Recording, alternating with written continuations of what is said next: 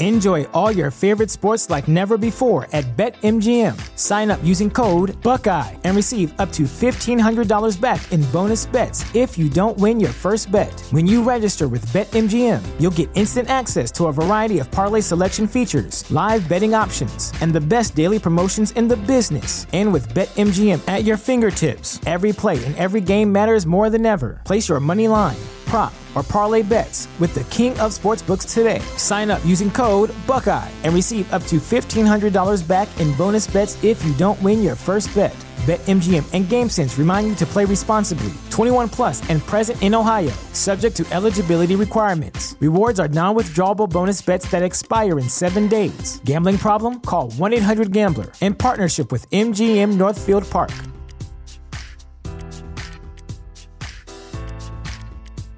The future is a hefty responsibility and not one that we take lightly. But then taking things lightly has never been what Hefty is about. That's why we've created the Hefty Renew program that turns hard-to-recycle plastics into valuable resources like park benches and building materials. To participate, simply fill up an orange Hefty Renew bag with accepted items, tie it up, and drop it in with your regular recycling. That's it. It's that easy. It's time to rethink recycling with Renew. Particular valued resources may vary by geography. More info available at heftyrenew.com. Do you like wrestling trivia? Then check out the 5-Star Match Game, the Pro Wrestling Quiz Show. I'm Joe Gagney. In every episode, I grill 3 contestants with 5 rounds of power-packed wrestling trivia. We have over 30 evergreen episodes in the archives covering WWE, AEW, Japan, Mexico, and much, much, much, much more. Play along at home and check it out today. This podcast is a member of the Voices of Wrestling Podcasting Network. Visit voicesofwrestling.com to hear the rest of our great podcasts, as well as show reviews, columns, opinions, and updates across the world of wrestling. To the highway in a brand new day. Gotta let it go. So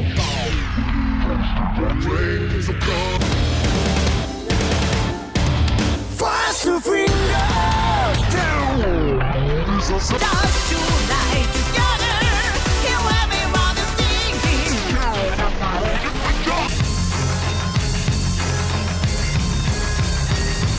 你看到我就怕，头皮发麻，我的手。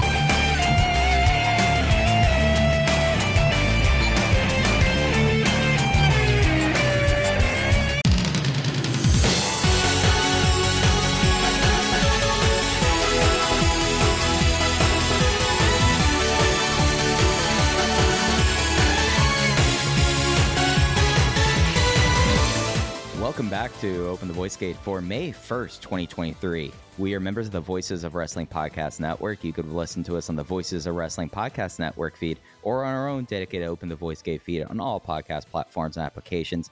You could follow us on Twitter at Open Voice Gate. If you would like to donate to the show, click the link in the show notes. It'll take you to our redcircle.com landing site. They just redesigned it, but you still have that classic red box that says sponsor this podcast. No obligation whatsoever, but you can do a one-time or reoccurring donation, and we would like to thank all of our previous donors. I'm one of your hosts. It's your old pal, Mike Spears, joined alongside, as always, Case Lowe. And Case, it is the 1st of May. We are now staring dead on to the start of Dragon Gate's hot season. How are you doing, buddy? I'm good. It's a golden week in Japan. A lot of shows from a lot of different companies. A lot of good stuff. Lots of good stuff happening.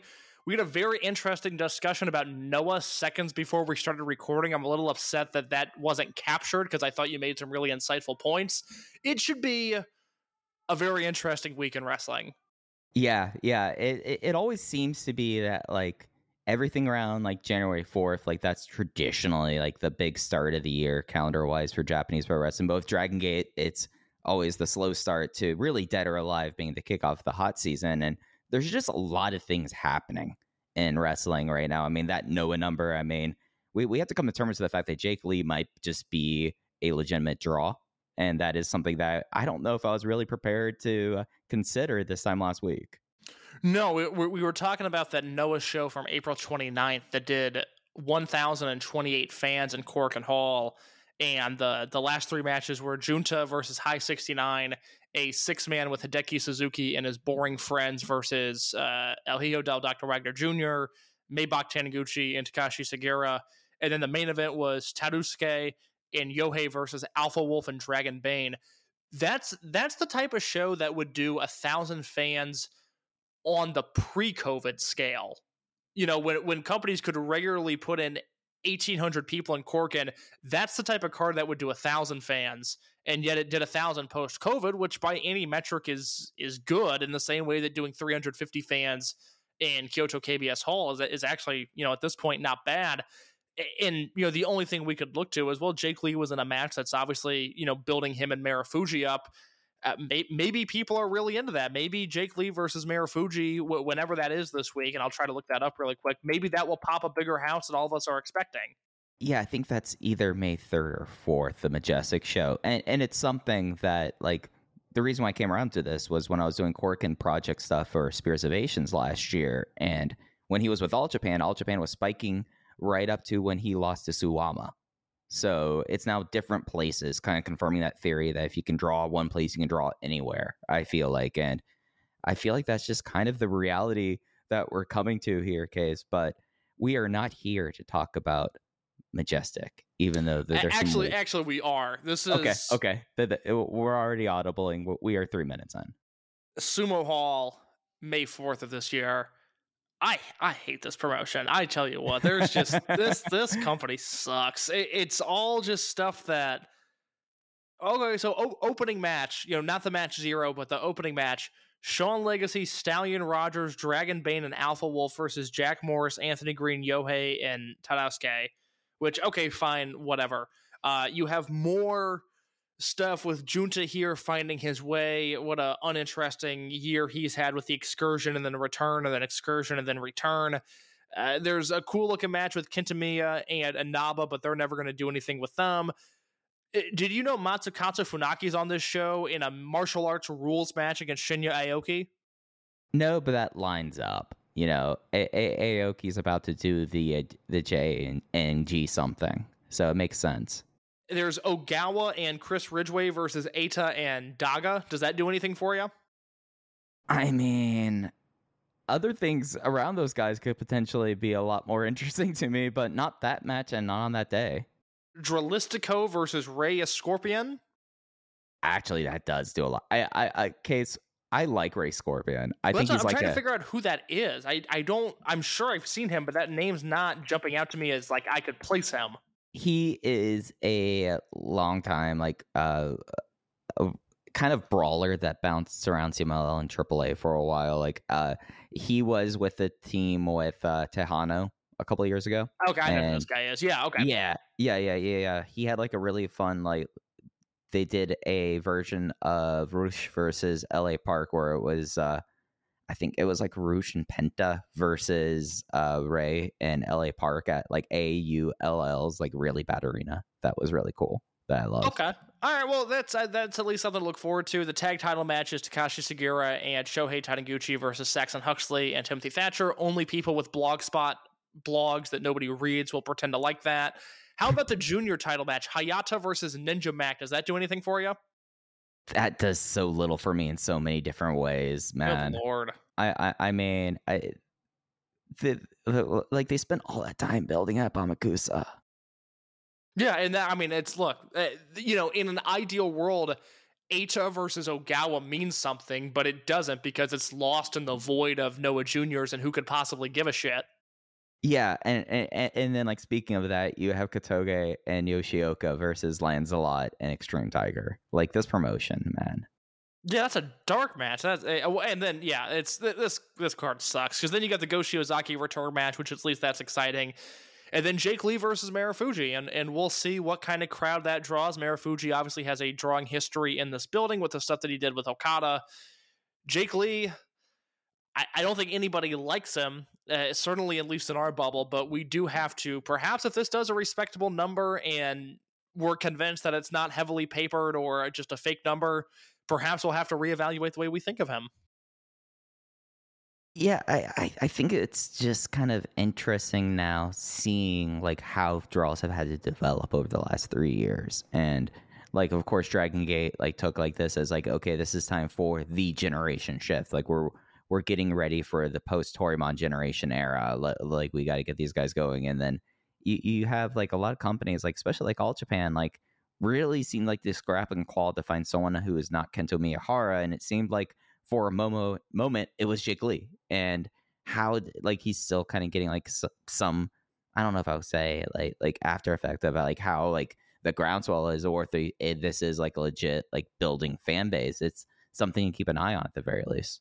Something to keep an eye on, much like Dead or Alive for Dragon Gate this Friday. The reason that we're actually here, like Mike was alluding to at the start, it's the start of the busy season. You know, normally most years we're hit with Dead or Alive and the King of Gate, and that starts the build to Kobe World. This year, King of Gate, at the very least, seems to be pushed back a little bit. We don't have a start date, but it is not happening in May like it has really for the last decade. So things are going to be a little bit different, but nonetheless, Dead or Alive is this Friday. Big show, one of the big five, first big show of the year. On a scale of 1 to 10, what is your level of excitement for this show? So it's one of those things that like if I bundle the show all together, it's probably an 8. But there is like certain things that I'm like 10 excitement, let's go, let's do this, and there's other things that I'm like a 2. So it's like an average out. Like there's a couple things on the show that I'm just like, I know that this is a big show and you're doing this, but I always hate when like the card is filled up with this kind of stuff. But the main event and really the title programs going into this they've done a solid job. Whereas in the past, I feel like it's worth like stating, like 2021, 2022 builds to Aichi never. Sometimes things were landing right, sometimes they weren't, and it just was one of those things. Like remember, like we had the cage match in March last year, like or 2 years ago. Like the cage match was made like so far in advance, and everyone was just like, "What are we going to do for the next month and a half?" That wasn't really the case with this Dreamgate program, because how could it be that way? Because this is a match that as soon as Shun Skywalker won the title in February from Yuki Yoshioka, it had to happen. This match was fated to be, and just because of like 2 years of history, almost 2 years to the day of like the ignoble Dreamgate match at Dead or Alive 2021 is such a compelling story. Like it just like it's one of those things that's like of course this is happening right now. And I think with everything I've talked myself, the further we get along, I've talked myself into being like pretty dead set on, I think that Madoka Kakuta should win this match. Yeah. There's a lot there as we dive into the Dreamgate match, which was what I wanted to do, because there's a lot of different ways to look at it from, and you know the obvious one being this is the match that had to happen, and we had a very long discussion last week about this with Jay, who does the English commentary for Dragon Gate. Thank you for all the kind words for the people that listened to that episode and enjoyed it. And I thought it was really interesting that, you know, he was hearing from people when Shun won the belt, okay, gotta do KZ versus Shun. Now that's what all this is building to. And in my mind, and I've said this since January when Shun won the belt, okay, it doesn't matter what the first defense is. If you want to do a second defense between now and Dead or Alive, that's cool. I don't even really care what happens after Dead or Alive.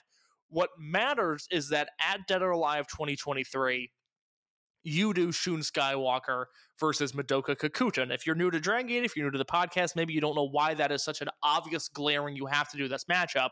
2021, it's Shun versus Kakuta at this event. Shun's a babyface, Kakuta's a heel. Youngest Dreamgate match of all time. Shun Skywalker just 25 years old. Kakuta only 21 years old. With his parents in the crowd, mind you. And 4 minutes into the match, Shun does a drop toe hold. Kakuta lands funny on his shoulder. Match over. It is awkward. It is uncomfortable. It is a clap crown era show that had just an audible hum of discomfort throughout the building. We didn't know at that point if we would ever see Kakuta again, if he would come back, if he would be a star. We didn't know if he was ever going to be able to recover literally from the emotional damage that occurred in this match. Forget the fact that he was gone for an entire year, literally returned at Dead or Alive 2022. There was just an emotional level of distraught that came with that match and everything unplanned that happened that really had us raising question marks about the future of Kakuta's career. And now he's back. This is the match. He's the babyface. Skywalker's the heel. Let me ask you this. Think about the Dragon Gate roster. Think about the guys that are currently in Japan, that are active wrestlers. Is this the biggest Dreamgate match they have? Skywalker versus Kakuta. It might be just because of where circumstances are in May of 2023, and especially with the generation shift now. I would say pretty much like we've reached the point where like we see how what the lay of the land's going to be like in a lot of different ways, and it's not like running back Skywalker versus Yamato almost 2 years later would be a bigger match. Like even if with Yamato still being the company ace, what we have here in Madoka Kakuta right now is someone who has taken 2023 by the horns and has become, I mean, for those who did not listen to our episode of Jay last week, clearly the most popular guy in the company. And it's something that even, I mean, last summer after his return, before he ended up with D-Courage, was not on the radar. And it's something that you see this like climb like that has these moments like, okay, he has the Twin Gate run with Daya, and then that leads into the almost career redefining match he had with Shingo Takagi at Final Gate, and then continuing that into the new year. He has just been hitting on all cylinders, and it's just something that with how the company is positioned right now, especially since one could probably say that the biggest match on paper would be Skywalker, Yamato, KZ, Yoshioka of some type, like one of those four, but a lot of those matches have happened, or people in the booking right now are taking that step back, so it has to be this match, I think. Okay, let me ask you this. What draws the bigger house? Let's use Aichi as the destination, this this gymnasium. Skywalker versus Kakuta, or for the Dreamgate belt, alternate universe, Yamato versus KZ? We're going full on alternate universe here, correct? Sure, yes. Because if this is something where we take them and it's okay, they are being fully pushed to their potential, I think Yamato and KZ is that bigger match, but that's not what but that's in that alternate reality. You have to agree to the construct that there's work that's being done with KZ to get him on that level, but on paper, you think just with the law of the land as it exists now, Skywalker versus Kakuta is the bigger match. Yeah, just because, I mean, you have Skywalker as his heel champion, and that throws a little bit into it, you know, because it's something where, like, this championship run, like, I don't know if I necessarily fully believe that this is a rehash of Shingo from 8 years ago, but it has, like, the certain beats that, like, the challengers are only built up, like, so much, but you have someone like Kakuta through, like, just the booking since last August, as well as some of the SSW quests landing very strongly that I think has worked to the level that has added that to this match, because it's something that, like, I don't know necessarily if this was like Skywalker versus Dragon Kid in Dragon Kid's hometown, necessarily that does monster numbers nowadays. I think you're right. I think this is the biggest match they've got. I actually think this match, with the way that Skywalker's built up and how hot Kakuta is right now, it concerns me for what's to come. I don't know where they go from here. If with either guy winning it, we can explore those possibilities. You know, it's a double-edged sword that this happens to be a dead or alive. It's great in the sense that you get the anniversary, 2 years ago, the injury for Kakuta, last year, the return of Kakuta, this year, the match that they hopefully stick the landing of. But now you've got your biggest show of the year in 2 months, and Kakuta being, at this point, 23 years old, being 3 years in his career, he doesn't have that list of ready-made opponents, that guy that exists solely to challenge him for the Dreamgate belt if he were to win. And that's where it gets a little concerning, as this match is so big, and I hope it has the pageantry. I hope it has the video package that has me in tears before the bell rings. I hope the anthem makes me emotional, and I hope they go out there and have a 25-minute classic. This is a match that has the expectation that it should end up not only on my spreadsheet, but quite frankly should flirt with match the year contendership just existing on paper. It has all of those things, and it should have the pomp and circumstances surround it. The issue is that where do you go from here? And so you're of the mindset Kakuta's got to win, right? Yeah, and it's of two different kind of, I don't want to say theories, but two different conditions I think make this the most ripe. One is I don't think anyone that anyone over a 2-month period without a King of Gate really can be built up close to the level that Kakuta is naturally right now.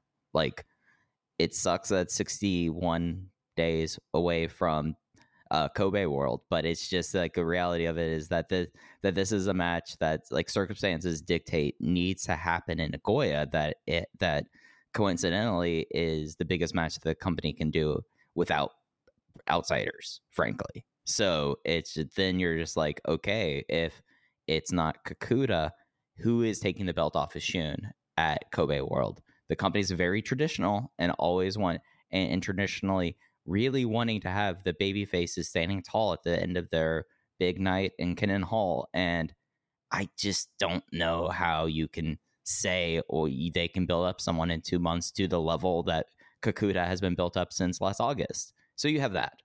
And then on the second thing, we should actually really consider the prospects that you could do, like, maybe, I don't think you're going to be able to get Shingo in. Like Shingo versus Kakuta as like an outsider as the main event of Kobe World. That's a big match in that building. That's a big match, and that's something that could really work. Like if that were to happen, I don't think it will work, especially with Shingo being a champion in New Japan and just like having him drop a fall to Kakuta. Like, it just does not make sense there. But like, that's the kind of stuff you could do with Kakuta at Kobe World that you have 2 months to do. Like, this is already not a traditional year. Tradition as we knew it might as well be considered dead with that. I mean, so how do you build up someone for 2 months? I think the idea is the outsider.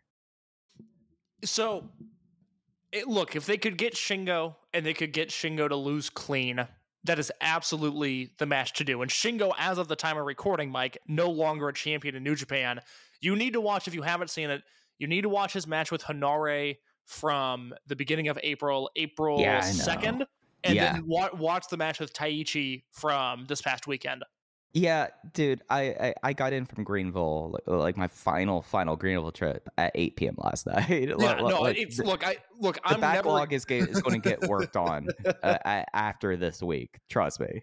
I'm never excited to watch a Taichi match. He's just one of those wrestlers. I will never ever care about him in any sort of emotional way. He's never going to be over with me. But he's had a few matches this year. The Ospreay match.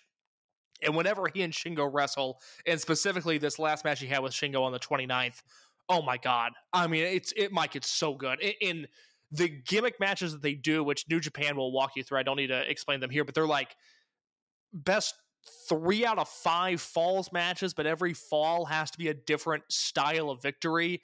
It really makes me put my head together, rub my temples, and go, God, Shingo might be the best wrestler ever just because he's doing it. He's having these great matches in such unique circumstances. Yeah, and it's clear that like that is a link that is still there, and that's the link that would be the best move. It's just I just don't see a reality where that happens. But outside of that, you know, with like Shingo being out of the picture, I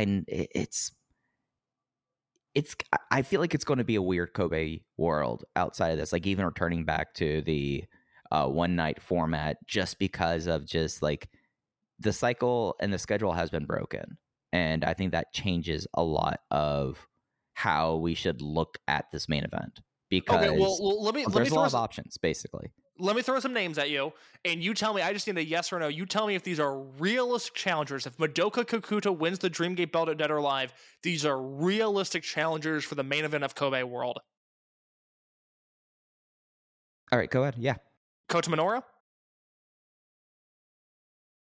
Yes, but I don't think I don't think yet, no. But yes, but no. Okay. They just wrestled in April. That's how Kakuta got here. That was the number 1 contendership match. But I think with Minoura, you can always do it again. What about Kakuta versus Diamante? I just think that certain things with Diamante need to happen before we talk about him in that kind of role, which I think he would be awesome at, to be clear. It's just like not yet for that. Like Diamante, there's the mask grab mask, and then like the babyface run. Like it does not seem that they're going to be doing going from like, okay, one heavyweight like champion in Kai, and then you also have Shun Skywalker, who's a heavyweight, going right into another heel heavyweight champion. Just does not seem like the course yet. So no.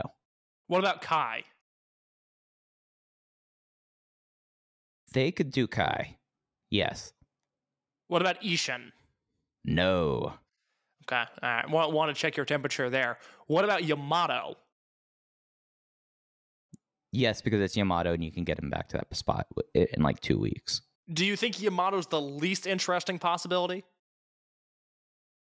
I mean, it matters what Yamato we're seeing. I mean, the Yamato I saw in that Gherkin Mask match from Ryukyu Dragon Pro's Memorial 2023, I think that I have a lot of time for that Yamato in the main event there. But if we're just talking about 2016 on babyface Yamato, I'm not interested in that.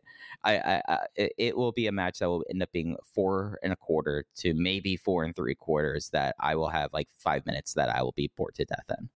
Okay, table the thoughts on the Gherkin Mask match. We'll circle back to that. That's a very interesting way of looking at it.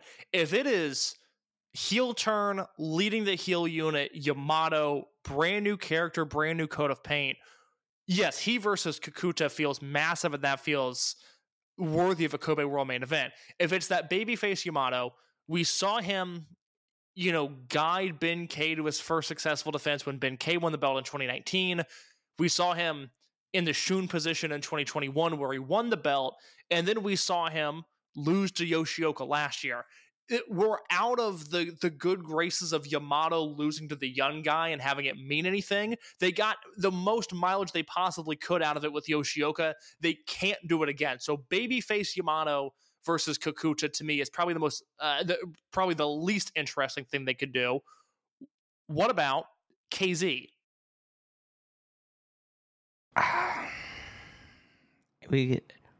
I think then you have the KZ question of, is this really the time of his moment? And then if that's the case, do you want to risk, like, yet again? I mean, eventually Charlie Brown won't kick that football anymore. Yeah, okay, I see where you're coming from there. Last name, I think this is the most interesting one, and I don't know how realistic it is, but I think it's worth mentioning. Of the guys that I think could realistically headline World this year, could Madoka Kakuta wrestle Yuki Yoshioka? Yeah, they could. That's going to require some booking to get to, which I think that they can get to. But I mean, that's 5 months after dropping the belt, though. That's pretty soon. Well, we had this conversation with Jay last week, and I thought it was interesting that when I commented that the units were in such a good spot, and he fired back, and it was, quite frankly, as emotional as Jay ever gets, he was like, well, no, they're not. And I started really thinking about it, and I started thinking about this show and putting together my preview for it and thinking about what's to come. And Dragon Gate is in this unique position where everything is good, but the stakes are really low. You go back in time and you would have a high end or a Tri-Vanguard or, a heel unit that wouldn't work, or the Jimmies were a little stale. But ultimately, there would be things on the card that were good enough to overlook a bad unit. You look at the unit landscape currently, Vibes are good. Z-Brats are good, especially when they're all healthy. Gold Class is good. D-Courage is good. M3K is good. All of this works, but there's not a thread that is heightening the stakes to this entire promotion. And I am ready to shake the snow globe. I think coming out of Dead or Alive, it's like we've been watching a slow build to this show really for almost a few years now. Jason versus Daya, the rise of Strong Machine J, an interesting Twin Gate match, the Diamante stuff with Ultimo, and then the Skywalker versus Kakuta match.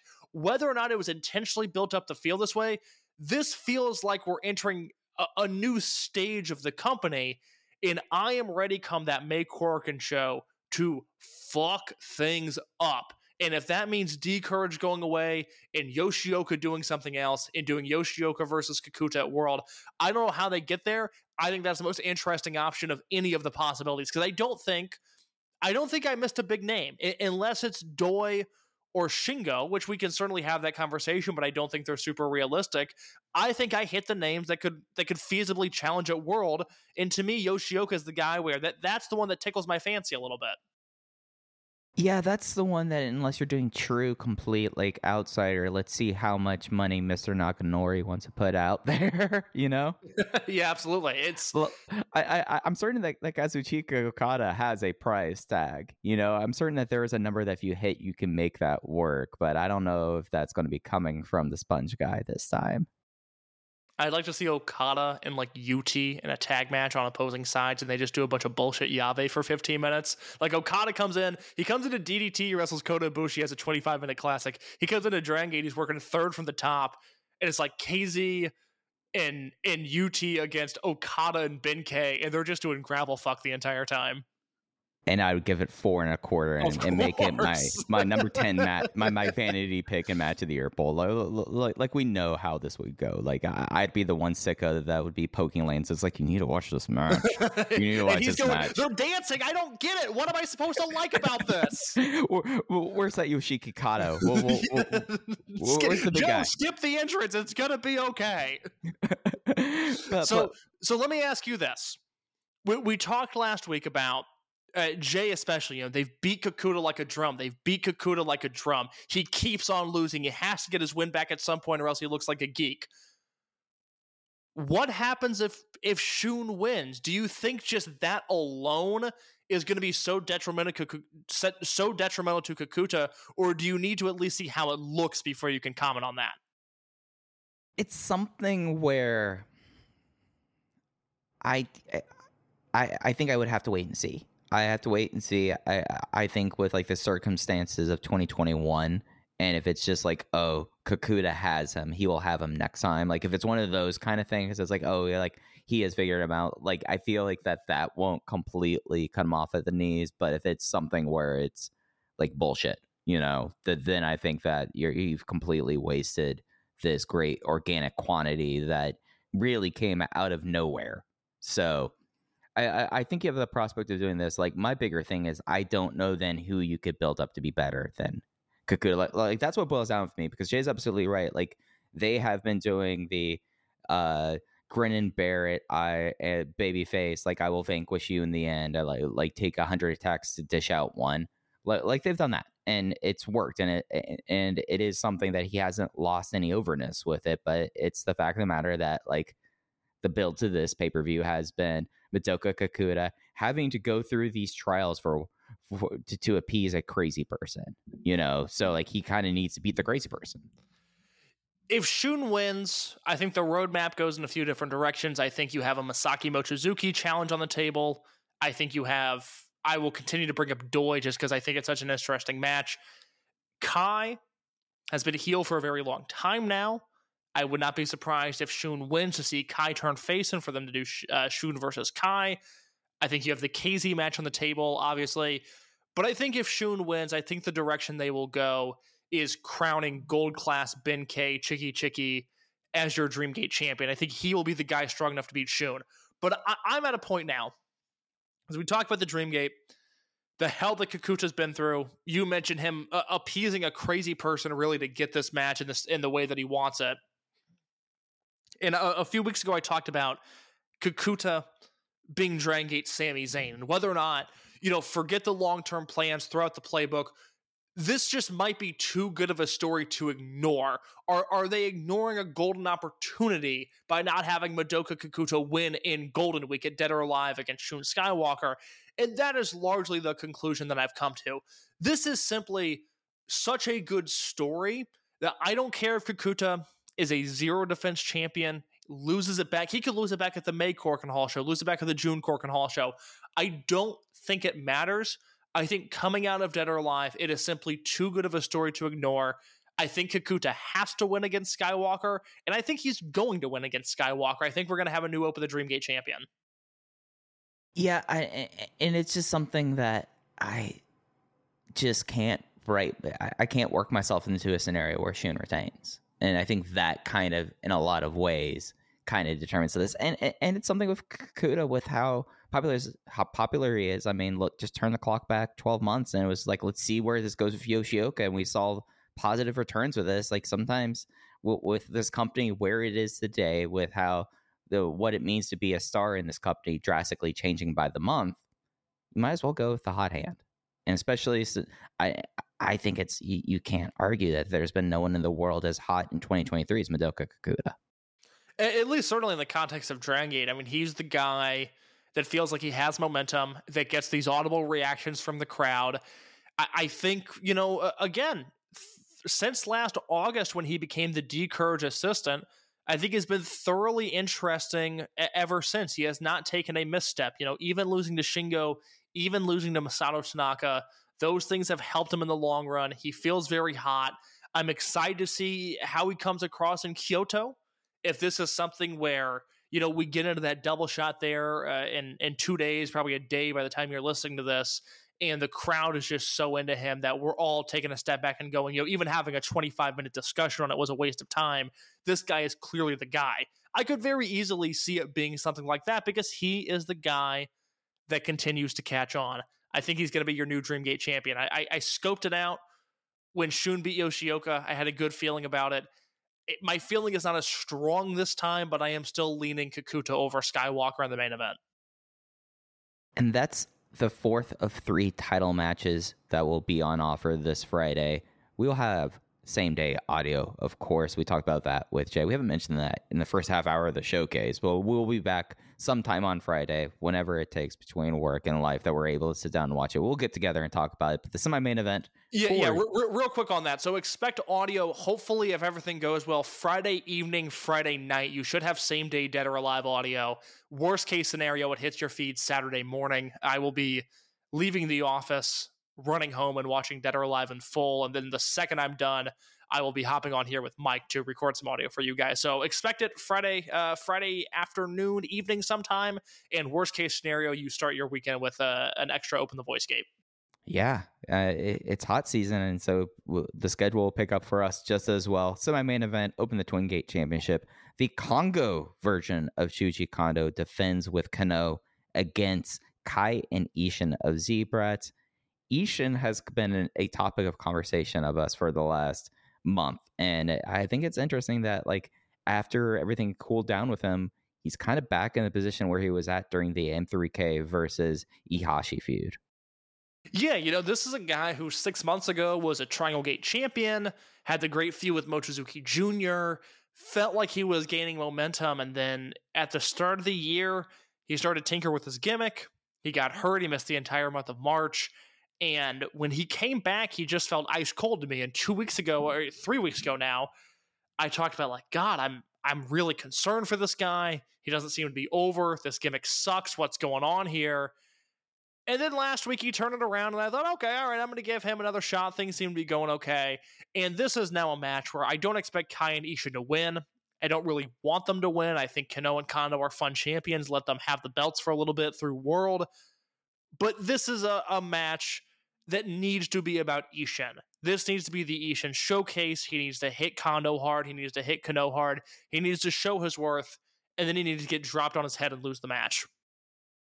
Yeah, he spent the last few months figuring out who he is in this post-Max Z world. Now it's time to see the results. Time for him to do his presentation to the class, guys, basically.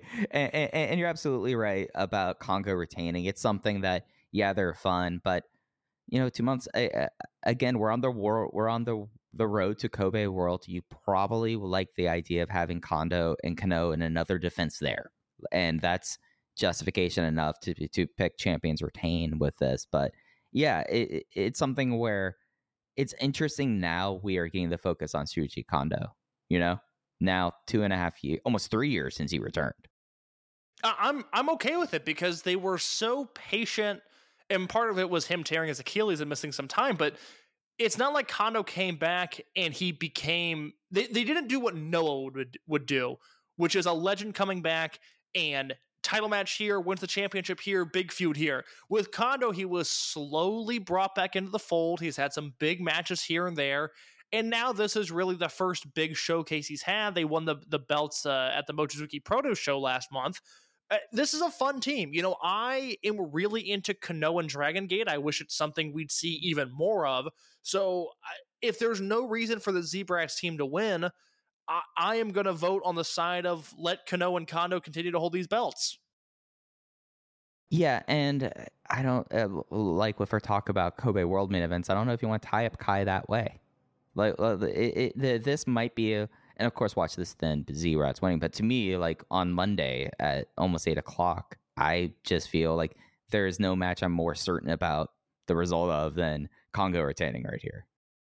Yeah, I think I'm with you. This is the title match that to me, there's no reason for Z-Brash to win. What are they going to do? They're going to wrestle Shimizu and Casey again, wrestle the Mochizukis. I mean, it'll be good, but who cares? There's at least an added level of intrigue to me as long as Kano and Kondo have the belt. So I hope they retain. It should be a great match. If it's not, I will be disappointed. But that's the theme of the show. There's a lot of good stuff on paper. We'll see how it lands. Yeah, the range here going into Nagoya is pretty high. Match 6, a special tag team match, was set up in the Kobe Sambo in April, where the last 3 people would win the match. And then right after, GM Ryo Saito came in and said, well, the reason why we did this is decide the 3 people participating in a special match with Naomichi Marufuji. This will be the day after that main event here. So chance that we might be doing GHC Heavyweight Championship implications and for the fall here. But you have the ace and the person who is positioned as the main character of the company on one side, Yamato and Yuki Yoshioka, versus this team of Dragon Kid and Naomichi Marufuji. So we can't ignore the idea that Marufuji could be wrestling for the Dreamgate belt at World, right? I did not have that thought once until we talked with Jay last week. And now it's hard to shake. Yeah. Like, and maybe when I'm like talking about outsiders, I'm just like shooting for the moon and then be like, oh, it's Marufuji. Okay. Well, it's hard to be jazzed about a Marufuji match in 2023. And, this is one where if it's this match in a vacuum and it's, hey, Marufuji, Dragon Kid, Legendary Junior team, that's cool. Yamato, Yoshioka teaming with one another, that's cool. If this match just happens and it goes away, great. If we're somehow dealing with long-term ramifications from this match, we have a problem. Right, and that kind of makes this match a little bit of a complicated match preview because there is the implication here of Marufuji getting the pin on Yoshioka, and a pretty good one. And that is something that I know that we did with Kakuta versus Masato Tanaka. That was one thing. But this is still someone who, like maybe he's still in the afterglow of that Dreamgate run in a way that I'm just like, just pin Dragon Kid in his hometown. That's what we've been doing for 25 years. Well, we're going to know a lot about this match based on the Noah show from the day before, because the best thing that could happen for a Dragon Gate fan that does not want Marufuji in the main event picture is that he wins the GHC belt, because they're not going to do title versus title. They're not going to do any of that stuff. So if Marufuji beats Jake Lee, LOL Noah, but also good for Dragon Gate. If he doesn't, we're now in a situation where I'm glad you brought that pinning situation up. I am so fascinated to see if they would pin Yamato or if they would pin Yoshioka, because Yoshioka's taken a ton of falls this year and he's been okay. He hasn't been hurt by it because he's a made guy. He's established at a certain level. But doesn't it seem like if you're gonna bring in Marufuji at this stage in everybody's career, you would want Yamato losing and not Yoshioka? Yeah, and especially now, like with Yamato, like after the end of High End, saying like I'm taking this year away from the front lines, like that pretty much says like you could pin me at will. I'm Yamato. It'll be okay when I start carrying again. Yeah. It's an interesting match just because, again, it could go so many ways. Dragon Kid could easily lose in his hometown. They all shake hands. They go their separate ways. Marufuji pins Yamato. Okay, interesting. They protect Yoshioka. Hopefully that's the end of it. Maybe Marufuji pins Yoshioka, and then all of a sudden he's coming back out at the end of the main event, and it's Shun Skywalker versus Marufuji at World. And, it's just... It's not the outsider thing that I have an issue with there, because if it was Shingo or even if it was Kano, I would go, all right, buckle up, let's go. That's an interesting match. Shun versus Marufuji or Kakuta versus Marufuji, that just sounds like death. I don't know. I think historically people have actually been way too hard on Marufuji, but I also have zero interest in him being any sort of relevant part to Dragon Gate in 2023. Yeah, I think that's what it comes down to. It's just like, yeah, Marufuji, because of Noah and human physiology reasons. I greatly butcher that case. I'll leave that in though. But he's not the person he was even 5 years ago. So like, I'm just like, that just seems like one of the more just like underwhelming Kobe World Main Event possibilities. But I think it's something with the scenario here where I have not seen I'm going to pull up the Gaora website right now, and I feel like that's going to really change how I feel about this match. Because if I see one certain logo there, Case, that we both know and love, then my opinion of what this match is going to be a lot different. As I was stalling for time, as I was pulling this up here, Dead or Alive tournament schedule. Do not see a Lek logo on it. No, to my knowledge, at least it's not a publicly facing Lek match in the same way that the Shingo match was. Yeah, that also makes me think that then there's the wider Kobe World implications if it's not just like a sponsored event. But that's also, to my knowledge, and somebody please tell me if I'm wrong, but I don't think the Noah matches have been presented like that. Lex sponsored the joint show, but the Noah guys are just Noah guys. And right. It sounds like from everything we talked about with Jay last week that Noah's basically paying for this exposure. Yeah, and in that case, just pin Dragon Kid and let's just get on with our day. But they also, at a time where companies are struggling, this was the point Jay made last year, hey, maybe the rate to pay to get Marufuji in a main event match is really good. In Dragon Gate, the artists in Dragon Gate are going, no, this is a bad idea, but the business is going, no, we need to do this. Yeah, and especially with this being kind of a calendar-breaking year, it's kind of plug and play in that kind of position. It's like, oh yeah, we could just spend Marufuji can show up at Tokyo shows and we get this main event kind of situation sussed out already. Like, no, don't need to put too much more thought into that. You can't discount that. They should run the IMS alliance back with Mochizuki Jr. and Marufuji and Hollywood Jurina. Come on. Who is another M guy they could put? I wonder if they could. That's very much Ultimo style. Dragon Gate is just to steal a unit from another promotion and run it back there. Well, Madoka Kakuta, that's what they do. They break up D-Courage, and Madoka Kakuta is a part of the IMS alliance in Dragon Gate. There we go. That seems like this. Just keep Matsukatsu Funaki over there, though. Yeah, he's finally washed. He wasn't for a very long time, but he's finally at a point where I'm not interested in him anymore. Yeah, no, I'm done with that. In the hobby, it's not easy being a fan of ripping packs or repacks. We hype ourselves up thinking, maybe I can pull a Ken Griffey Jr. rookie card, but with zero transparency on available cards and hit rates, it's all just a shot in the dark. Until now. Introducing slab packs from arenaclub.com, the only repack that provides real value, a complete view of all possible cards, and clear hit rates for each one. Now, when I buy slab packs at Arena Club, it finally feels like I know what I'm getting. I was able to open an Arena Club slab pack, and I'll be honest, it was a lot better than what you normally do. Say you go to a card show, and there's a random innocuous brown bag of cards, and yeah, you can open it and look, it's going to be junk. You know what I mean? Like, you know what you're probably going to get in those. Maybe you find that fun, and sometimes I do. Sometimes I like just opening up cards and saying, hey, look at some random cards or whatever. But if you're really in this game to find value and find particular cards, it sucks to have to buy these mystery packs, and it ends up being, almost nothing. Nothing of value. Not with Arena Club. You can display, again, of all available cards, hit rates, grading, so you know that when you're opening up the slab pack, you are going to get something valuable. You are getting something good. And Arena Club, in addition to having those great slab packs we just talked about, is also a marketplace for card collecting, buying, trading, selling, displaying, all that sort of stuff. But those Arena Club slab packs, man, they are revolutionizing the repack game with transparency. After your pulls are revealed, they'll immediately be placed in your vault for safekeeping or trading and selling, and you can have them officially graded by Arena Club as well. So again, sending these things off, it's going to be officially graded by Arena Club. And the Arena Club grading process is accurate, fast, and transparent, with full grade rationale provided and explanation of how your card was scored. So whether you're buying, selling, trading, or displaying, Arena Club is the card collecting platform that you have to check out. So right now, I've got a special offer here for Voices of Wrestling Network listeners. You can get 10% off of your first purchase by going to arenaclub.com/VOWnet. Again, that's arenaclub.com/VOWnet. Now, that's a crazy offer. That's 10% off a $400 slab pack. $40 off right there. 10% off your first purchase. No matter what that purchase is, 10% off. Again, that's arenaclub.com/VOWnet.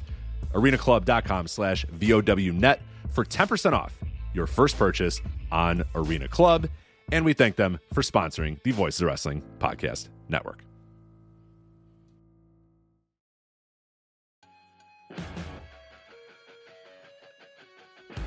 What's going on, guys? This is Rich from the Flagship Podcast here on the Voices of Wrestling Podcast Network. If I could have a moment of your time, I'd like to tell you about one of our sponsors, Eufy Video Lock. Eufy Video Lock is a smart lock, a 2K camera, and a doorbell, all 3-in-1, offering you triple security. So you can have everything in one device rather than installing many pieces on your front door. But it's not just for security.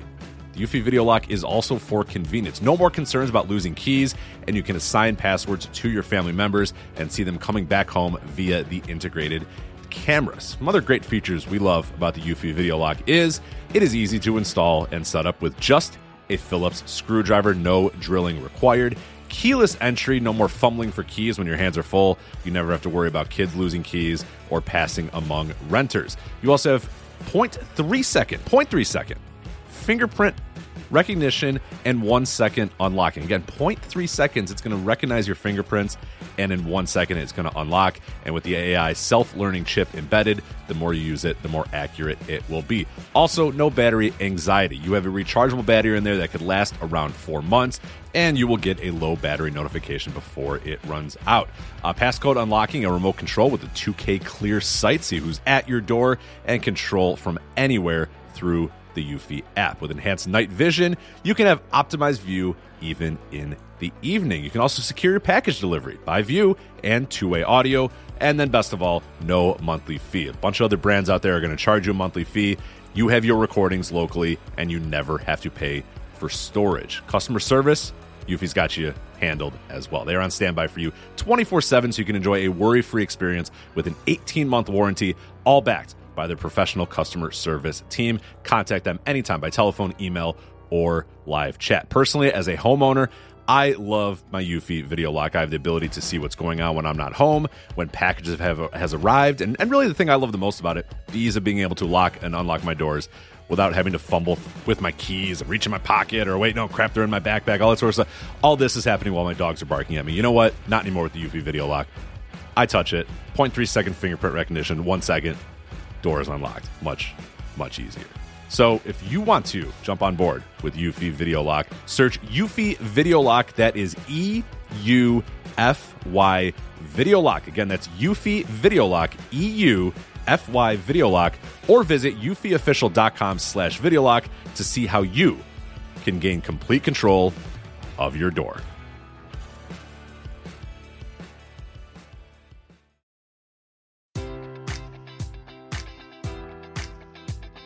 Enjoy all your favorite sports like never before at BetMGM. Sign up using code Buckeye and receive up to $1,500 back in bonus bets if you don't win your first bet. When you register with BetMGM, you'll get instant access to a variety of parlay selection features, live betting options, and the best daily promotions in the business. And with BetMGM at your fingertips, every play and every game matters more than ever. Place your money line, prop, or parlay bets with the king of sportsbooks today. Sign up using code Buckeye and receive up to $1,500 back in bonus bets if you don't win your first bet. BetMGM and GameSense remind you to play responsibly. 21 plus and present in Ohio, subject to eligibility requirements. Rewards are non-withdrawable bonus bets that expire in 7 days. Gambling problem? Call 1-800-GAMBLER. In partnership with MGM Northfield Park.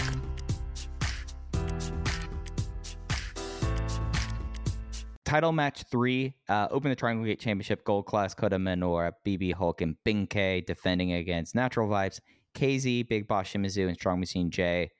This seems like the one that, at least early on, like when this got announced, we were really strongly thinking about the title switch. Do you think, like, also you brought up the prospect of going, actually finally belting up Chicky Benkei. Do you think that this is also clearing that way with that possible title change? Well, I'm struggling with what to do about this match because I think the losing side is going to have that momentum ramped up, whether it's Ben or whether it's KZ. I think the loser here has to actually come out better, has to come out a main event single star out of this. I want to talk about the history of Natural Vibes at Dead or Alive real quick because I think it's relevant to this match. Real quick, can you remind me, this is not a rhetorical question, do you know how Natural Vibes formed? Because I was trying to think of like the angle that kickstarted it all, and I could not think of it at all. Well, it was after KZ left Tri Vanguard after the 2018 title match versus Mochizuki. Okay. And it was Susumu and Genki like fighting for him or like backing him up or like coming out to like fend off people. And then they were like, we like teaming each other, but we also like what the great feeling it is when friends get together and have a good time. That works for me because I was looking back at some 2018 cards today and I was not putting the pieces together on how Natural Vibes came to be. But it's relevant to this story because in 2018, really their first full week as a unit with the entrance theme and the colors and everything, it's Dead or Alive 2018.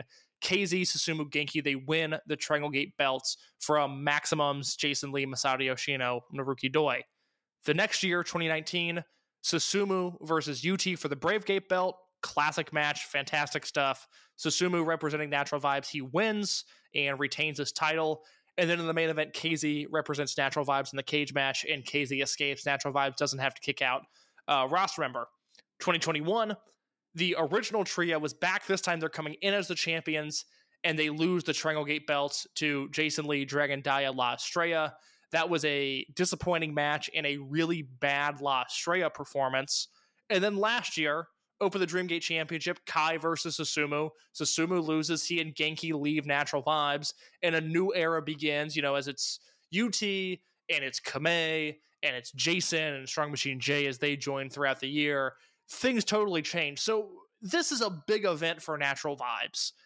And it seems like, to go back to my point about shaking the snow globe, they either need to win and dominate, or they need to lose and shake things up. I don't want to deal with a summer of a beltless Strong Machine J breakdancing. He either needs to win and be a proud champion, same with Shimizu, same with KZ, or they need to dance themselves away from one another. Yeah, and it's something that, like, when you look at Gold Class, too, like, you have Hulk in there now, so you can do the original four-man trio idea, but, like, getting the belts off them at the same time is like, okay, we kind of need to figure out what is Gold Class's next step going to be. And that's the other side of the coin with if Natural Vibes retains here. Do you have any sort of, like, I get this feeling about this match that in a lot of ways it's like, okay, we are just kind of treating this in a way as like a pause for Big Time's Twin Gate run. It's like, okay, they lost the belts, but don't worry, they just picked up other belts. And I'm wondering how much of that could be in play here. Possibly. The other thing that has to be factored in here, and perhaps it doesn't factor into Dragon Gate's booking, but it does, at least in my mind, that BB Hulk and Gold Class has worked out far better than I thought it would. It has not overstayed its welcome. Where are you at temperature-wise with Hulk and Gold Class? I think that for Hulk in this role, it is as well as it can be. For him, at this point of his career, with his health the way it is, with how they've been generation shifting, like, this is a great role for Hulk. Like, this is a role that, if this is kind of what Hulk is up until the end, I think that it's a great way for him to, like, to spend his remaining years as an active wrestler. So I'm with you there, and it kind of brings me back to the point about the Twin Gate match with Kano and Kondo, where I go, why should they lose? Z-Brats doesn't need to win. There's no immediate next thing for a Z-Brats Twin Gate team to do, in the same way that there's no immediate thing for a Natural Vibes trio Triangle Gate team to do. I think Gold Class is healthier with the belts than Natural Vibes is without them. I was leaning towards, get the belts off them, get KZ a title, get Shimizu back with a belt, get Strong Machine J, his first title in many years. But I just think Gold Class is so much more valuable right now holding those championships than not. And so I lean towards let's have Gold Class stay where they are, and let's start to see some cracks in the Natural Vibes Foundation. Strong Machine J is really the guy here. It's working and it's not. It feels like he has a ceiling right now, and I think Natural Vibes, for as much as I love this unit, for as much as the dancing is not the issue, there is just a current thing with him and his standing in the company where he needs to shatter that glass ceiling, and he's gotten so close, and I think right now he's hitting his head on the ceiling. I think Vibes is preventing him from smashing through. So I am all in favor of Gold Class retaining, and as we continue this theme of shaking the snow globe, starting with Natural Vibes. Yeah, and it's something also with Vibes, like if something were to happen and they really do reignite that Z-Bret's feud, you have a lot of guys there that are ready for that first big heel turn. Yeah, completely. Yep, there's a lot of excitement. That's the thing. This company's in a good spot right now. There's a lot of talent, a lot of guys to like. The units are working. It just feels like we've reached the end of the stories that are possible with these units. Let's break up Jackie and Jason. Let's get Strong Machine J somewhere else. For as much as I like D-Courage being together, I also like the idea of Yoshioka and Kakuta feuding with one another. It's a weird problem to be where, last year at this time, it was, God, high-end's awful, Gold Class sucks, what are they doing? What even is D-Courage? It's just two guys. There's none of that this year. It just feels like we're at the end of the line with the stories that are being told. You see D-Courage is the one that is, like, whatever comes through here with, like, the stories being told. Like, I feel like that their stories there's still a lot left there, whereas, like, it really does feel like that 2.5 year period that started with the end of Final Gate 2020 has ended. Like, that's what it kind of feels like. It's like, okay, the storyline's there, and maybe it is the fact that RED just naturally turned into Z-Brats, and then Z-Brats, I mean, to be frank, have been small as a heel unit, and that has done complications. Like that's something that, not to really go back to the Twin Gate match, like a reality where 2 of the 4 belts are in Z-Brats and they only have 5 members makes things very difficult to book out and plan out. So shaking the snow globe would help out in a lot of respects. Let me ask you with D-Courage, would you rather add 2 guys to the unit, make it a 5-person unit, or would you rather get rid of them? Add to it.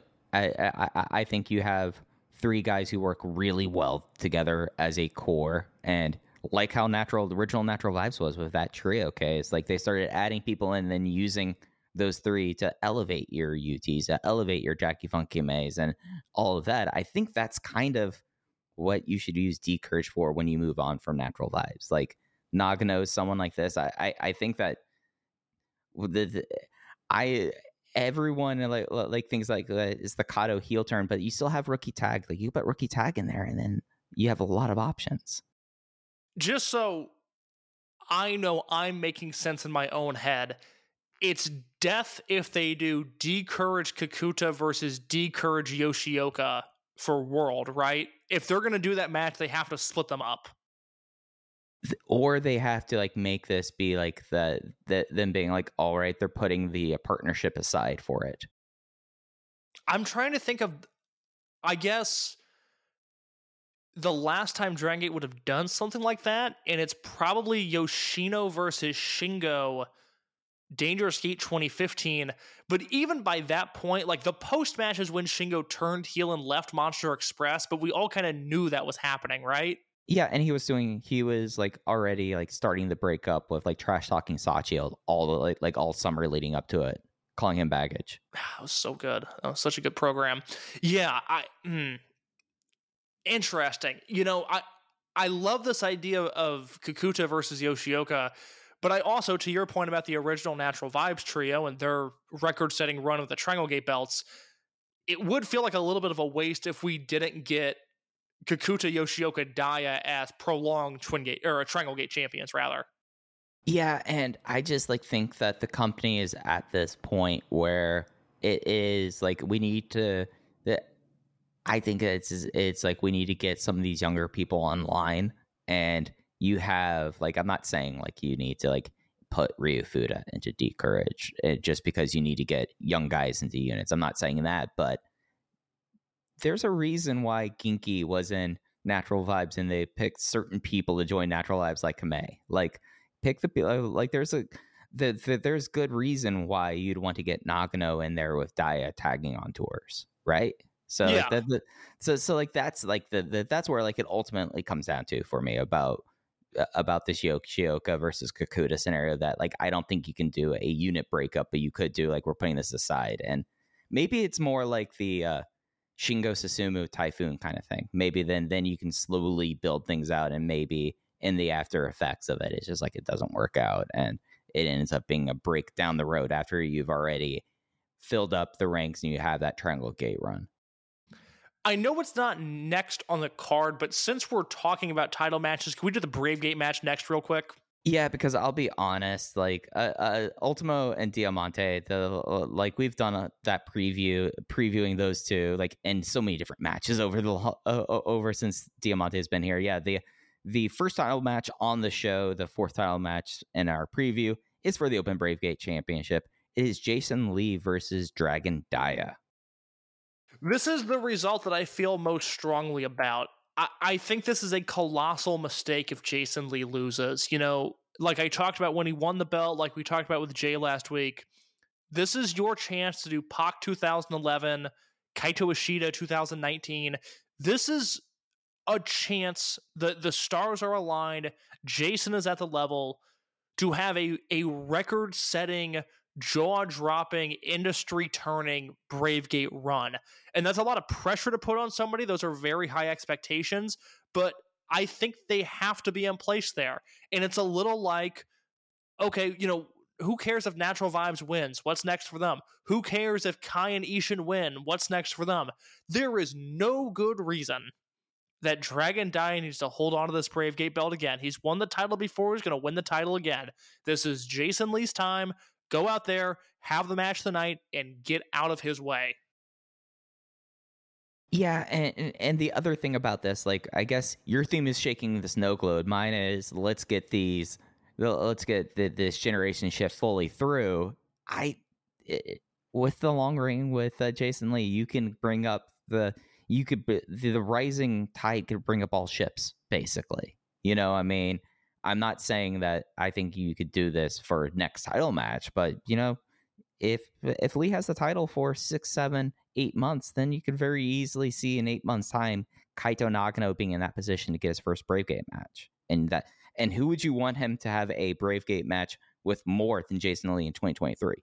No, if I needed a young wrestler to go out there and have a great match, Jason might be my top pick for reliability. I mean, it's a guy like him or Roderick Strong or Matt Sydal. It's that level of wrestler that I think Jason is, and that level of wrestler that I trust. You know, it's these all-time greats in Jason Lee, who is not on that level yet, but that's more so due to opportunity than it is talent. Right, and that's just like another reason why I think we're going to see something prolonged here. And with Daya, we've seen how like he's been made to a point where he can take a loss like this and just have an excellent match, and things will be perfectly normal the next day. Yes, completely. I mean, it's the same thing. Like, this is an interesting year with D'Courage. You know, Daya's lost a lot and Yoshioka's lost a lot, but Kakuta's carrying them on their back, and at no point in the first 4 months of the year have I been biting my fingers going, God, what is D'Courage cold? What are they going to do? They're fine. They're all in a very good spot right now. Circling back to the match that we skipped over to talk about the Brave Gate, Ultimo is teaming with Naruki Doi versus Z, Bratz, Diamante, and Hyo. Maybe we get some movement on Diamante and Ultimo. Maybe. I don't know where you stand, but even just the raw idea of it, the intellectual property of it, I am excited about the possibility of a Toryumon Mexico show. Yeah, it'll be interesting to see like how that all shakes up. Like with like obviously, like I don't know if people remember, like when Ultimo came back, one of the first things when things seemed solid was announced at Dragon Mania that was going to be Masato Yoshino's last trip to Mexico and enter into Mexico. So that is not the world that Dragon Gate is inhabiting in 2023. So I have no idea what a Toriumon Mexico reunion show would look like. Look, it's absolutely dork shit, and I don't have a problem saying that, but especially if it's headlined by Diamante versus Ultimo, I'm super into that. I think that's a cool idea. I'm assuming this match is just going to be one prolonged angle, with the only real hoping that we get a cool Diamante versus Doi sequence. Yeah, no, like that's basically like I expect this thing to be like 9 minutes.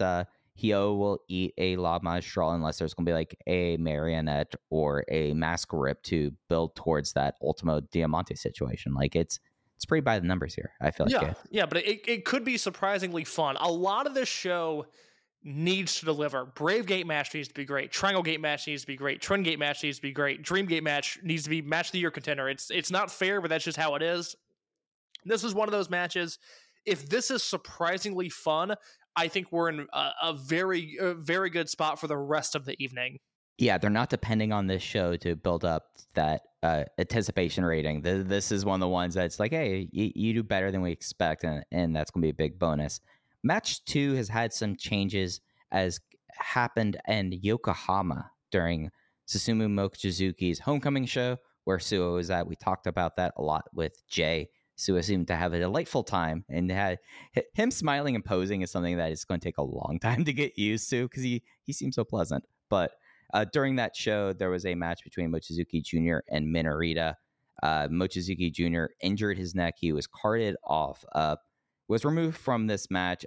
He is off shows for the near future. He was tweeting about moving around, so it seems like that the worst case scenario has been averted, but it does mean that this match has necessitated a change, as now it will be the original M2K, Masaki Mochizuki, Susumu Mochizuki, and Yasushi Kanda teaming with Punch Tominaga versus Don Fuji, Takashi Yoshida, Problem Dragon, and Minorita. Just deflating. Did you see the video of Mochizuki Jr. getting hurt? No, I did not. I was moving this week, so I made time for Guriken Mask versus Yamato, but that's the only Dragon Gate related thing I've seen since the last time we've talked. I don't think it's on YouTube. Let me do a quick search here, but I know Mochizuki Jr. tweeted out the video of it and then deleted it, and it is a scary video. It doesn't look like it's on the YouTube upload because they do Decourage and then a Don Fuji match, and then the Susumu homecoming match. So Junior had the footage and he tweeted it out, and he takes a shoot DDT. I mean, it is gnarly. He hits the ground really hard and immediately goes limp. And credit to the young referee. I don't remember his name because the referees have changed a little bit. The young referee is in there, stops the match immediately. They cart Junior off on the stretcher. He seems to be fine but shaken up. It doesn't seem like from anything that we've heard on the public-facing front that he's going to be out for an extended period of time. This is some career-altering injury. I think he's going to be okay, but a gnarly situation there. So I was initially very bummed out that Junior wasn't in a bigger match on this show. Now, in hindsight, I'm glad he was only in this 8-man. Yeah, but this 8-man would have been all about him and Don Fuji. There was a reason for this. Now it feels like this is the old back in the day opener, let's get everyone on the show thing. Yeah, no, this will be a nothing match. The opener, however, will be the UT comeback. This will be live on YouTube. Didn't say this at the top, but this show from IHG's Friday morning, 3 a.m. East Coast, midnight West Coast, 7 Greenwich Mean Time. That is 1600 hours local in Japan. It's a holiday, so they are doing it in the middle of the afternoon. But the show will be kicked off with Aichi native UT's return from his knee injury they suffered last year. He's teaming with Jackie Funky Kamei versus Kagetora and Kaito Nagano. So big we have at least one kind of Nagoya themed match on the show, and it is UT's return. Always a big event for UT. 2014 was in a Triangle Gate match with the Millennials that he won. 2015, a Triangle Gate match with the Millennials that he lost. 2016, he was in the opening match. I just rewatched that today. It was Lindemann, Ashida, and Yamamura. Funny how that trio turns out 7 years later. Versus Genki, Kness, and UT. That match is a lot of fun. 2018, another meaningless opener. And then 2019, Brave Gate match against Susumu. 2021, Brave Gate match against Akuda. in 2022, he and KZ defended the Ryukyu Dragon Pro tag team titles against Dragon Kid and Yamato. So this has become the signature UT event. Glad he's back. Haven't seen him since December, and I'm looking forward to seeing what he does here. Yeah, and it's something that, like, I really loved Young Vibes as a team, so getting to see them back in this context is really kind of nice. And then, like, UT versus Nakano, the way that Nakano is now, is very fascinating to me. And I mentioned this when this match got announced. We have not seen those guys wrestle yet. They teamed once, and other than that, they have not been in the ring with one another on camera. So we'll see them wrestle here. I'm super excited for it. I think it's going to be a good time. Yep, and that is the card for this year's Dead or Alive show. Again, that is going to be this Friday, 3 a.m. on the East Coast, 12 a.m. on the West Coast. That UT comeback match will be on YouTube, free for all. And of course, with all Dragon Gate's big shows, we have English commentary. It'll be Jay and Ho there in Nagoya. But Case, as we kind of talked about a little bit, we touched on, there was one interesting Dragon Gate related match over the last week. Ryukyu Dragon Pro had their 10th anniversary show, drew 750 people in Osaka and Okinawa. So big show for them is Majestic 2023, and it had the main event that kind of had to happen with this Yamato Ryo championship run, as it was Gurken Mask versus Yamato. Interesting thing about this match, at least for me, Case, I'm in Greenville. I am fretting about movers. I'm trying to get this all done finally, and I keep on hearing notifications like people saying Gurken Mask had this amazing match. Gurken Mask and Yamato, everyone got out of the way, and I didn't know like how everyone was talking about Ryukyu Dragon until later. It was like, oh, it was on for free on YouTube, and then it was region locked soon after. So it was a very wild thing, Case, to wake up and see you need to watch Yamato versus Gurken Mask, even though I feel like I am Gurken Mask's biggest Western fan. Oh, so you know, me and the boys got on our Twitcast.tv and fired up the Ryukyu Dragon Pro show. Now, luckily this was on YouTube, but apparently it's region block now. Yeah, so I'll say this here. VPN, put yourself in I put my VPN, I was able to watch it just fine. Where did you put yourself on the VPN? Oh, Osaka. Okay, all right. I want to go hang out with all the greats in Osaka Pro. Me and Zeus, just hitting Golden Guy, Of course. So I'll explain this for anybody. Maybe you dove into this podcast because the Dead or Alive preview, you want to watch Dragon Gate and you're looking for some recommendations. This is Yamato versus his real life friend and I would say business associate at this point, Gurken Mask, who is the Don of Okinawa. All of the wrestling that goes through that island largely goes through Gurken Mask. And the story here is really simple. And if you're into Dragon Gate and you haven't seen this match, go watch this match. For months now, Yamato has been a heel Invader champion. He's essentially saying this promotion's beneath him. It's an indie. He's busy doing Dragon Gate stuff. He doesn't even want to be here. If you're thinking, wow, that's weird because Yamato complained about the Junior All-Star Festival and how that was just the major companies glomming off of the indies. Yes, you're right. Great irony there. But Yamato's been this great heel champion. Gurken Mask is the guy. This is their 10th anniversary show. And they went out there and had this 25-minute, just the word I'll use is class. Just a class main event between those two guys. Big picture, what are your thoughts here, Mike? I thought this match was incredible. Yeah. I thought this match was so different from what you would normally see in a Dragon Gate ring. That I'm kind of happy up in Ryukyu Dragon because you don't have the auspices of Dragon System and Lucha Rest style kind of dictating what your expectations should be. I mean, like that's always been one of those things about Masaki Mochizuki big singles matches that draw me to them is that they are different. They're their own thing. And this was its own thing. It really very much had the vibe of, oh, this is the touring heel Invader champion going up against our hometown Last Hope.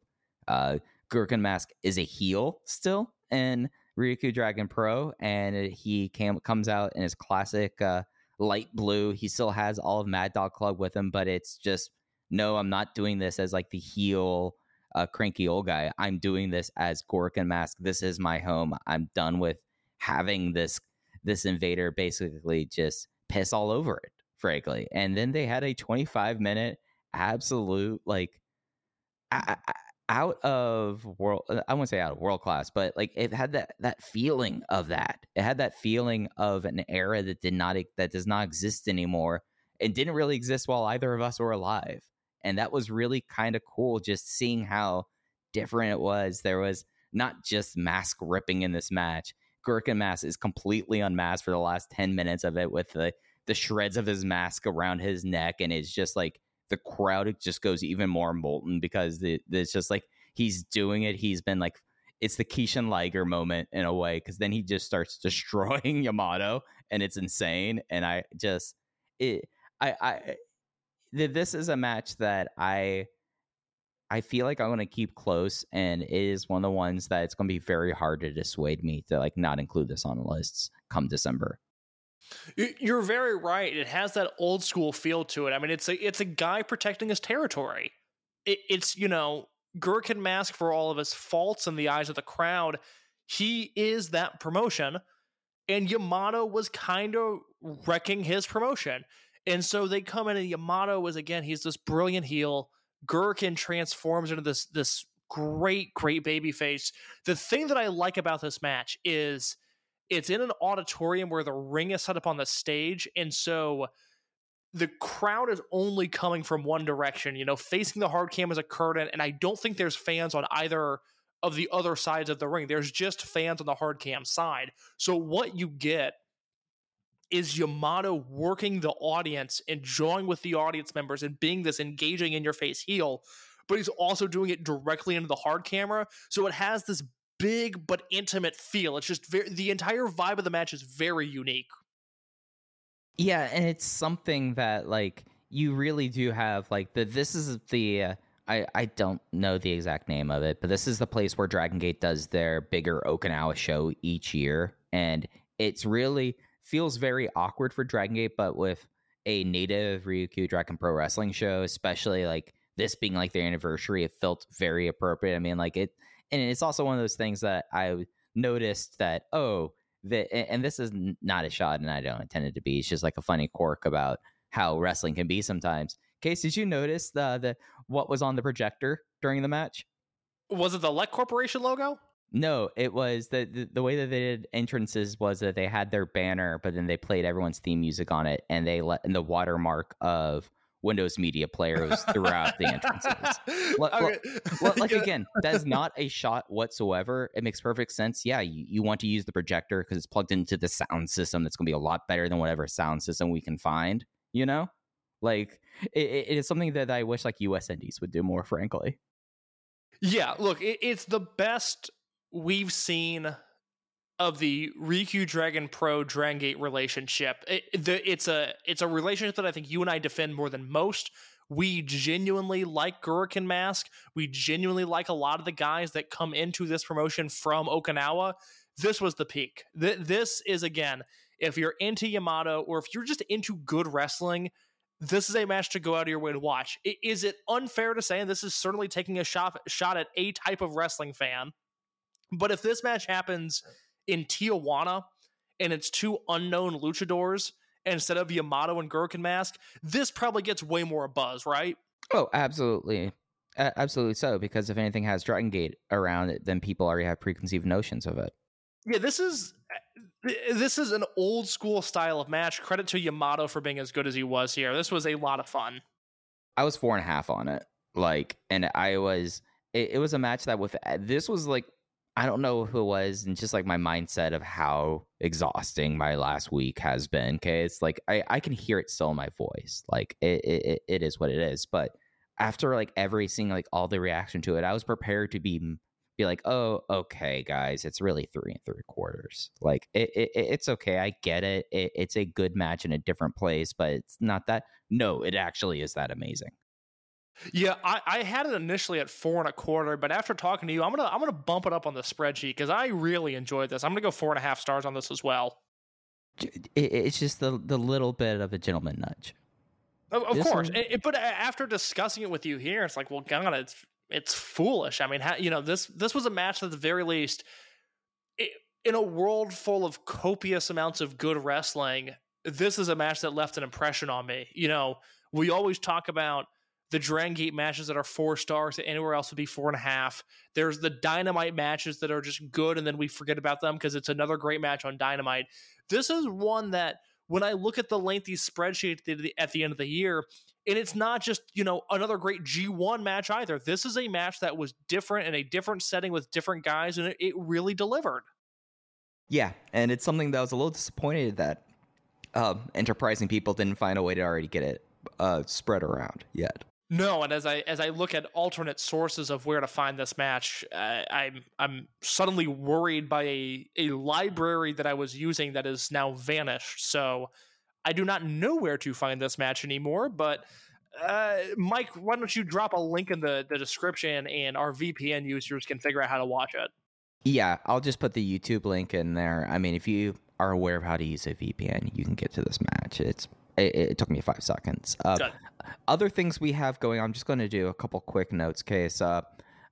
We have a match announced for the Korakuen of May on the 11th. It is Don Fuji's 26th anniversary celebration. In case, I can't think of a better way to celebrate it with, as Don Fuji will be teaming with Masaki Mochizuki, Mochi Fuji in this economy versus Yamato and BB Hulk.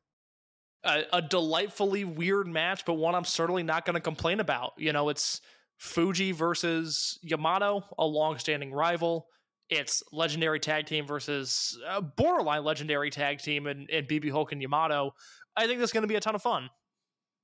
Yeah, and it's something that, like, hey, I each year that Don Fuji continues and gets anniversary, I'm going like, man, his 30th anniversary is going to be a blowout. Like, I'm just going, come on, man, 4 more years, you can make it there.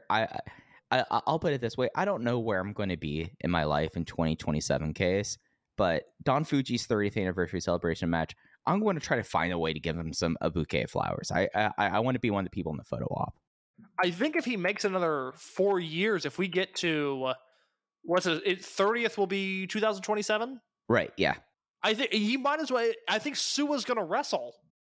Yes, and I will be handing them flowers in the ring. Right, yeah, of course. That, by the way, it's at the Susumu Yokosuka Homecoming Show, April 29th. It's on the Dragon Gate YouTube channel. Sua's just in the front row watching the show. It's incredible. I didn't know that he was in the front row. All because of my week, all I saw were like him like posing with Dragon Kid and talking about the hidden origin of the John Woo. Yeah, no, he's just the tallest guy in the crowd, wearing like a floral button down, and you can see it in the first match on the video. It's Z-Brats versus D-Courage, and they go to the floor, and there's Sua. And you know, look, if you started watching Dragon Gate a year ago, you know, who gives a shit? It's Sua, but this is the guy that, other than Shima and the OWE guys, this is the guy that they never got back, and that, you know, our understanding was, 1, Sua's in very poor health, and that 2, he hates everybody there, with the exception of Don Fuji. It's why I brought it up to Jay last week, it's a feel-good story just to have him on Twitter, interacting with people, just in the public spotlight to whatever degree. It's something that I never thought I would see as a longtime Dragon Gate fan, and the people that have been following the promotion for much longer than I have are more shocked than I am. Yeah, like this is like something that with the list now of the ever-changing list of do not come back on it. Like Sua was the first name on it and was pretty much etched in stone. Like there were very few people other than Ultimo, to be fair, was on that list, and even more etched in stone and gilded up until 2019. And as I said of Jay, it's just one of those things that like time and everything is just like, I am glad that at the very least, like, not even that this was a loose end, but like whatever place that like wherever these people are, we don't really know them, but it's nice to like, for what we do know, to be able to take a step back and be like, hey, I'm glad that was a wound that was able to heal. You know, I'm glad that it seems like that for these people, whatever it is, like they were able to come to a place and at least like have like a day where it's like, hey, haven't seen you in a long time, and just like the way that people change over life. And it's just like, I feel like that was so cool. Yeah, no, it was a good time. So I would recommend that show all of the matches on the 29th YouTube channel upload are pretty good. So there's a lot to like. 3 shows this week. Kyoto on the 3rd. That is a free show. No network subscription required. Kyoto on the 4th. And then Dead or Alive on the 5th. Yeah, let me run through the 3rd and 4th shows. As you please. said, it is free. And they are putting their foot forward on the show. This is not this is not like those Kyoto KBS Hall shows where like, what are we doing here? We have KZ versus BB Hulk as the opener, and then Yamato and Don Fuji, Starcross lovers. That we guess they'll be lovers tonight as they're teaming up against Diamante and Hyo. 6-man tag, the original M2K Masaki and Susumu Mochizuki and Yasushi Kanda versus Ultimo Dragon, Genki Horiguchi, and Kaito Nagano. We have D Courage, Yuki Yoshioka, and Dragon Daya versus Dragon Kid and Jason Lee in your Brave Gate preview match. And then we have a bit of a Triangle Gate preview as a semi-main event on the 3rd. Big Boss Shimizu, Strong Machine J, and Jackie Funky Kamei versus Kota Minoura, Benkei, and Minorita in the main event. SSW Quest, 3rd game. Of course, now they have to team each other. And they're teaming with each other against the number 1 contenders for the Open the Twin Gate Championships. It is Shun Skywalker, Madoka Kakuta versus Kai and Ishin. Oh, I like this card a lot, Case. Like, this is the kind of like road to, like, we're 2 days out. We have like our last looks in a way. This feels like a solid last looks card, and I think it's a great move to put on for free because with everything that's happening in Golden Week, why not? This show is so good that it makes the next show completely irrelevant. It's a shame there's 2 Kyoto shows and not 1 because this covers all the bases they need to cover. Case, hold your horses. There's one match on this May 4th show that I think is they needed to have this second night just to have this one match, but we'll get to it in a second. The opener, Yamato and Susumu Mochizuki versus Don Fuji and Genki Horiguchi. Singles match, Yuki Yoshioka versus Minorita. And then the professor joins Shut Up or Roll Up. Ultimo Dragon teams with Takashi Yoshida and Ho-Ho Lun versus Kai, Hyo, and Ishin. Madoka Kakuta and Dragon Daya versus Shun Skywalker and Diamante. Oh, that's a little fun Shunmonte we have on that. And then main event, KZ, Big Boss Shimizu, Jason Lee versus Kota Minoura, Benkei, and BB Hulk. Look, Kakuta and Daya versus Skywalker and Diamante is a fantastic match. It could have happened on any other show. But, I mean, you have to have some support for principal Shut Up or Roll Up, man. Yeah, that's something you can get excited about, not me. Again, Takashi Yoshida has done nothing wrong, but his presence went from so charming to so grating so quickly, and I don't know why that is. And because it was fated to be, Case. This is CyberKong. You knew that this would not last forever. It's amazing how that worked. He put on a mask to do his entrance, and I immediately went, nope, not for me. Not interested. Hey, we got a good 2 years of charming YouTuber Takashi Yoshida, something that neither of us saw coming, let's be honest here. No, not at all. So, I mean, there was going to be a reversion, and I just think it's going to be so funny that Ultimo has a team with those two.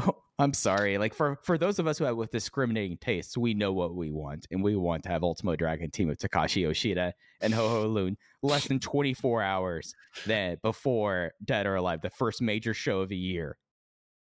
Ultimo's wearing his AirPods and his mask, like Ho-Ho and Yoshida are trying to talk to him, and he's just kind of giving them the, wait, what's up? What's up? What? Oh, yeah, and just doesn't hear a word they say. Sounds good. Yeah, for sure. Yeah, Mexico, yeah, Cuba, Inoki. Yep, and he's just not hearing a word they say. Yeah, like Ho-Ho is trying to propose like the most convoluted roll-up segment here, and Ultimo's like, yeah, we'll do that. No, the finish is going to be the Lugma Straw and Hyo in 8 minutes, and that's what's going. I got news for you. You're gonna tag me in, spinning back kick, back body drop.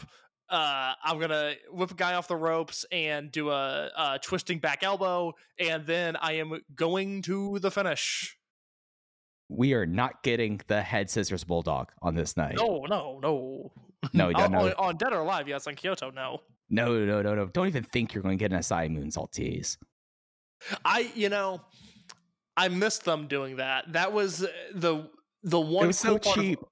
Cheap. When Ultimo first came into the promotion, and I was so terrified about what he was doing there, and I pointed out that he, was not exactly on the right end of some cork and attendance numbers in the big matches that he was in. I just loved that in every one of his first, let's say, 20 Dragon Gate matches, always an Asai moonsault tease, and I bought into every single one of them. I always thought that was going to be the match that he did it in.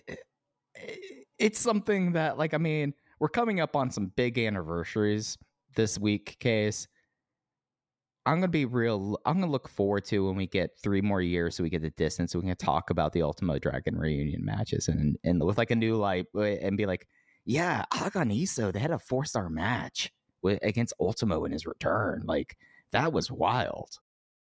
Yeah, and then they had a dud at, what was that, Gate of Destiny? It was RED versus, like, Ultimo, Shisa, Kness, and somebody else, and it's, to this day, one of the worst Dragon Gate matches I've ever seen. Oh, God. Yeah, that one. That was rough. Do you have closing thoughts real quick? I know I asked you this, I think, 2 weeks ago, but we're 5 years removed from the OWE split this week. Do you have just any more thoughts on that before we go? Man, it's one of those things that I don't think that it would have been like drastically. Like, I feel like there's a part of me that OWE was always going to like come up to that thing where there was just no more runway and they weren't getting the right bureaucrat to check off on them. Like, there was always that. But I don't know, like I rewatched the Shanghai show last year to just be like, what was this kind of thing? And that Shanghai show was when the Dragon Gate guys came over and did a show in China, right? Yeah. It was the show from February 2018. And it was something that, like, just the way that show kind of comes off, and especially now with the 5 years of hindsight, and just the easy thing is just to do the look who's there, look who's not thing, which, sometimes we do it, and it's always kind of like fun to say, like, oh yeah, I remember that Desmond Xavier was in Dragon Gate on this tour, and like an X, Y, and Z. But it's something that we talked about, how Dead or Alive feels like the end of this chapter that kind of started with the end of Toryumon Generation at Final Gate 2020. If that's one chapter, that feels like that this was 3 books before in a lot of ways. And I just like wonder, like there's always like the idea that certain, I don't want to say sports, but I kind of like, for some reason, I think about the $1 Million Arm case, where the Pittsburgh Pirates signed 2 Indian athletes who they were going to teach to pitch. And the idea that you always have, like, just demographically, and just like the idea that like India is about to pass China as the world's biggest country, but you have billions of people here. And of course, these things can kind of happen. It's like, of course we want to get in there. Like, I mean, UFC tried to get into China for like the last decade. And everyone thinks like, if we're the one to break through, and at least like 5 years now after the split, I still really feel like that OWE was the chance to make it work. You know who's made it work more than anybody? Gabe Sapolsky. He ran China and nobody else has successfully. I mean, but then his local promoter died like 2 months later. That's the thing. Like, Gabe not going back to China was out of Gabe's hands. He is the guy that ran a successful China tour. I mean, we say successful in that like it had full houses and like they were able to like run it and like have the potential of a second tour. Like let's be clear, like people who were on that tour don't necessarily felt like it was building to anything. Yeah. Okay, that's fair. Yeah, but it is something that like Gabe Sapolsky was like the one international to really run like a tour, like because OWE, like they did shows, like they had like weekly shows that they would tape for, I guess that was like the first run of their TV shows, but it wasn't like that they were going that much out of Shanghai. Like Gabe went like across China. Yeah, I think that's a good way of putting a bow on it. 5 years this week, the OWE split. Yep, and that will do it for this first episode of this week for Open the Voice Gate. Of course, as we've said, we'll be back with you all sometime on Friday. If you live in the States, expect it probably, I would guess, around drive time. If you're an international, whatever 5 p.m. is about Eastern Standard Time, I guess. But we will be back with a live, same-day review of Dragon Gate's first big show of the year, Dead or Alive 2023, Nagoya Aichi. Anything else you want to touch on this preview before we get out of here? Nope, that's it. Yep. Well, that is going to do it. Best way to support the show, of course, is to go to Apple Podcasts, Google Podcasts, Spotify, wherever you get your podcasts. Rate, review, follow, heart. It's the best way that other people get to discover the show, especially as we are approaching Dragon Gate's busiest time of the year. I mean, Kobe World 2 months away. We would love to see more people aboard the ship as we get there. But you could also follow us on Twitter. The show's account is at Open Voice Gate. Case is at _ in your case. I'm at Fujiheya. Thanks for listening to Open the Voice Gate. We'll be back with you Friday talking about Dead or Alive. Take care, everyone. Enjoy all your favorite sports like never before at BetMGM. Sign up using code Buckeye and receive up to $1,500 back in bonus bets if you don't win your first bet. When you register with BetMGM, you'll get instant access to a variety of parlay selection features, live betting options, and the best daily promotions in the business. And with BetMGM at your fingertips, every play and every game matters more than ever. Place your money line, prop, or parlay bets with the king of sportsbooks today. Sign up using code Buckeye and receive up to $1,500 back in bonus bets if you don't win your first bet.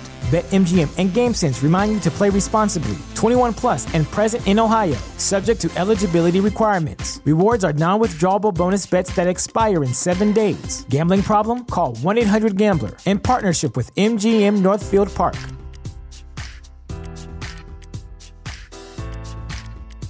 Hello, do you like New Japan Pro Wrestling? Are you a Shin Nihon freak? If so, check out the Super J-Cast with Joel and Damon on the Voices of Wrestling Podcast Network. And even if you fucking hate New Japan Pro Wrestling, listen to the Super J-Cast anyway. Not just for our great show reviews, analysis, and pastrami sandwiches, but there's also usually some dick jokes somewhere in the obligatory opening 30 minutes of absolute nonsense we chat about every single week. That's the Super J-Cast for all the best talk about New Japan Pro Wrestling, crisps, and pornography.